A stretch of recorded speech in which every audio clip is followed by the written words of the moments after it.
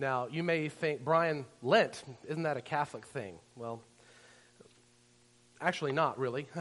Multiple denominations celebrate Lent. It actually has a very long standing in Christian history, but that's neither here nor there. Lent traditionally is a season of repentance. And while we Baptists may not be so much on Lent, repentance definitely is something Baptists historically have cared a lot about. And when many of us hear the word repentance, we usually think of something that happened somewhere in the past. We usually think of when we got saved. And remember that song, "Then I repented of my sin and won the victory." So we tend to put it back there in our timeline. But the problem with that is that repentance is not a moment in time. It's a process. The point of salvation and the forgiving of our sins happens in an instant when we put our faith in Christ. But the process of putting aside our old self and taking on the life of Christ is a lifelong journey that we should always, constantly be engaged in. Sin is real, and it infects every one of us. Jesus didn't come just to forgive us of our sin. He came to heal us from our sin. And that process of healing requires that we enter into a lifestyle of change, of transformation, of new creation. In 1 John chapter 1, verse 8, it says, "If we say we have no sin, we deceive ourselves, and the truth is not in us. If we confess our sins, He is faithful and just to forgive us of our sins and cleanse us from all unrighteousness." Now, I want to point out something very key to the text. John is not talking to unbelievers. He's talking to the church. He's talking to saved people. And he points out two things. Number one, for those, even though we're in Christ, we still sin. Okay? The second thing he points out is he doesn't imply that we should go, well, yeah, I'm a sinner, but I'm covered in the blood. I'm good. No. I fear too often that we act like God's forgiveness is something that happened back in the past. We prayed a prayer, Jesus died from our sin, it's all washed away, all of them are mistakes, past, present, future, and we don't have to worry about this sin thing anymore. Everything's okay between God and us. But what does the text say? 1 John tells us if we, Christians, the church, if we confess our sins, He is faithful and just to forgive us our sins and cleanse us. You see, repentance and confession is not something that just happened way back when. It's something that we ought to be engaged in on a moment-by-moment basis. Proverbs 28, verse 13 says, "Whoever conceals his transgressions will not prosper, but he who confesses and forsakes them will obtain mercy." God is a God of mercy and kindness. He loves you more than you could ever imagine or know. But that experience of God's mercy doesn't just kick in automatically. The doorway to God's mercy is confession and repentance.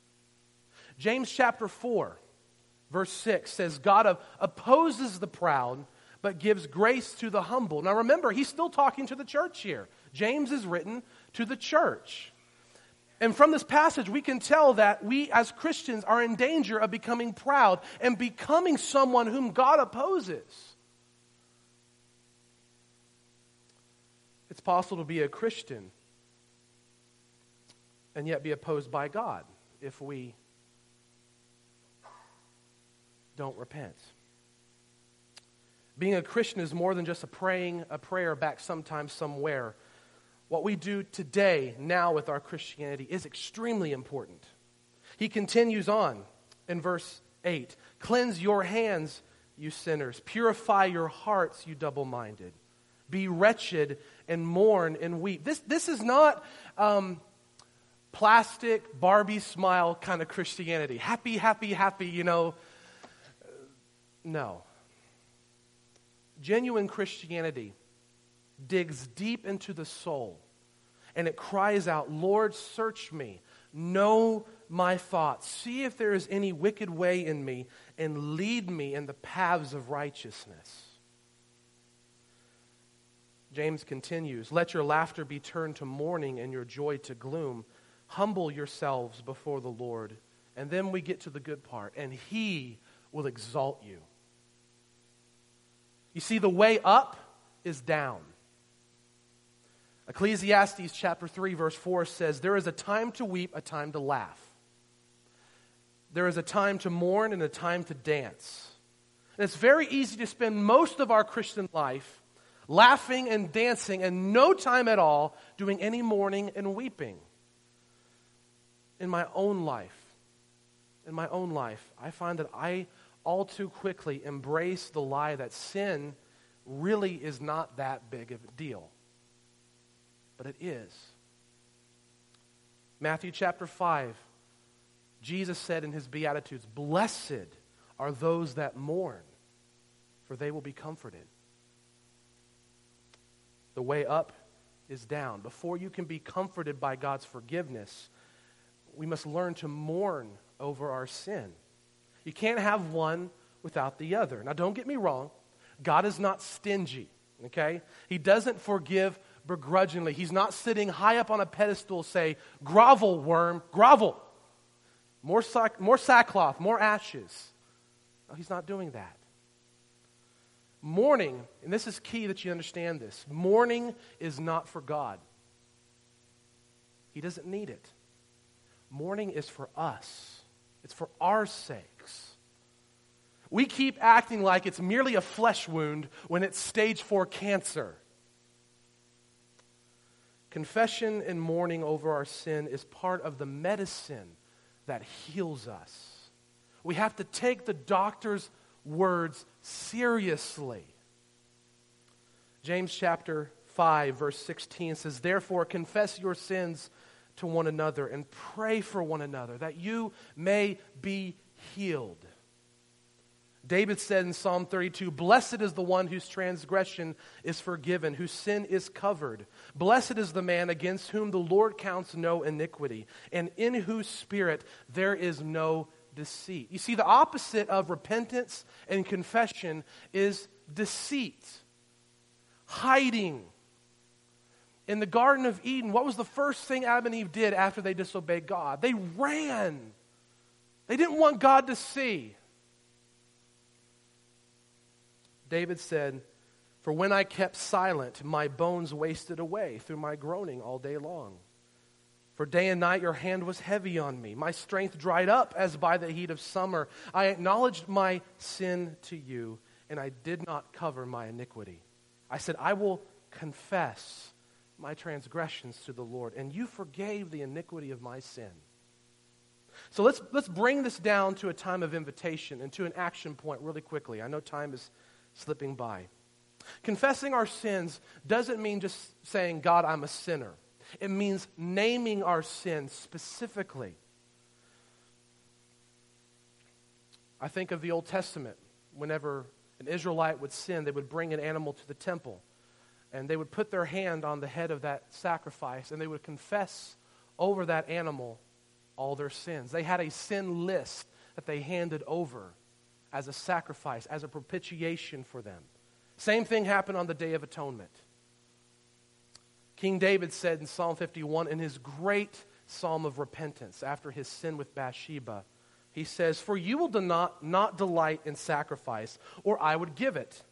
You will not be pleased with burnt offering. The sacrifices of God are a broken spirit, a broken and contrite heart, O God, you will not despise. Confession means pulling the skeletons out of our closet for God to see. It means agreeing with God about what sin really is. The number one enemy of confession is self-justification. We make excuses, and we relabel our sin as something else.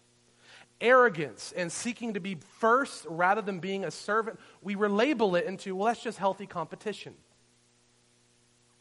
Slander with the intent to harm the reputation of another becomes, I'm just telling it like it is.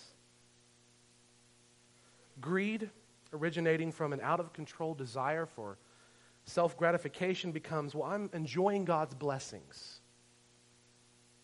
We can justify anything. Confession means naming our sins in God's terms. And it's in that place of confession that we are forgiven, that we are cleansed, and we are healed. So we're going to enter into a time of invitation here, and it's going to be a little bit different. I invite you to bow your heads and close your eyes. Ashley's going to play softly at the piano here. And I want you to ask some questions before God.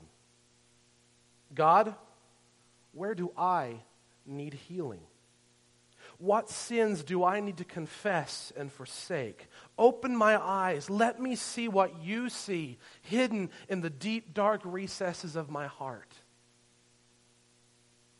If you want to get on your knees, feel free to. If you want to come to the altar, that's fine.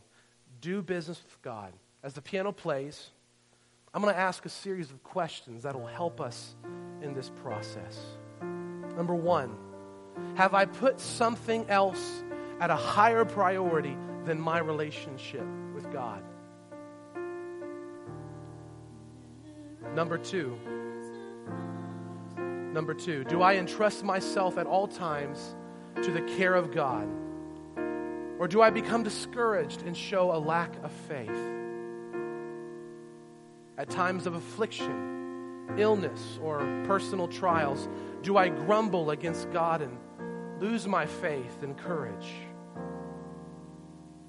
Do I regularly take time to seek God in prayer?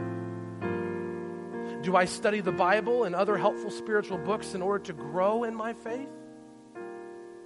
Do I faithfully attend church on Sundays?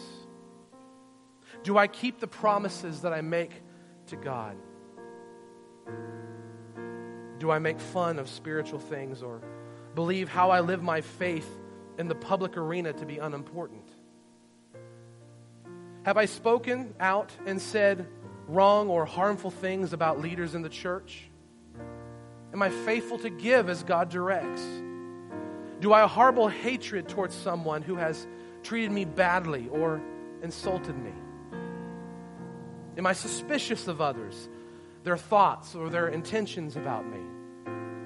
Do I get jealous about the progress, the happiness, the beauty, or the possessions of others? Am I unmoved by the misfortune or needs of my neighbor? Do I give to the poor and the orphans and elderly and financially struggling families I know?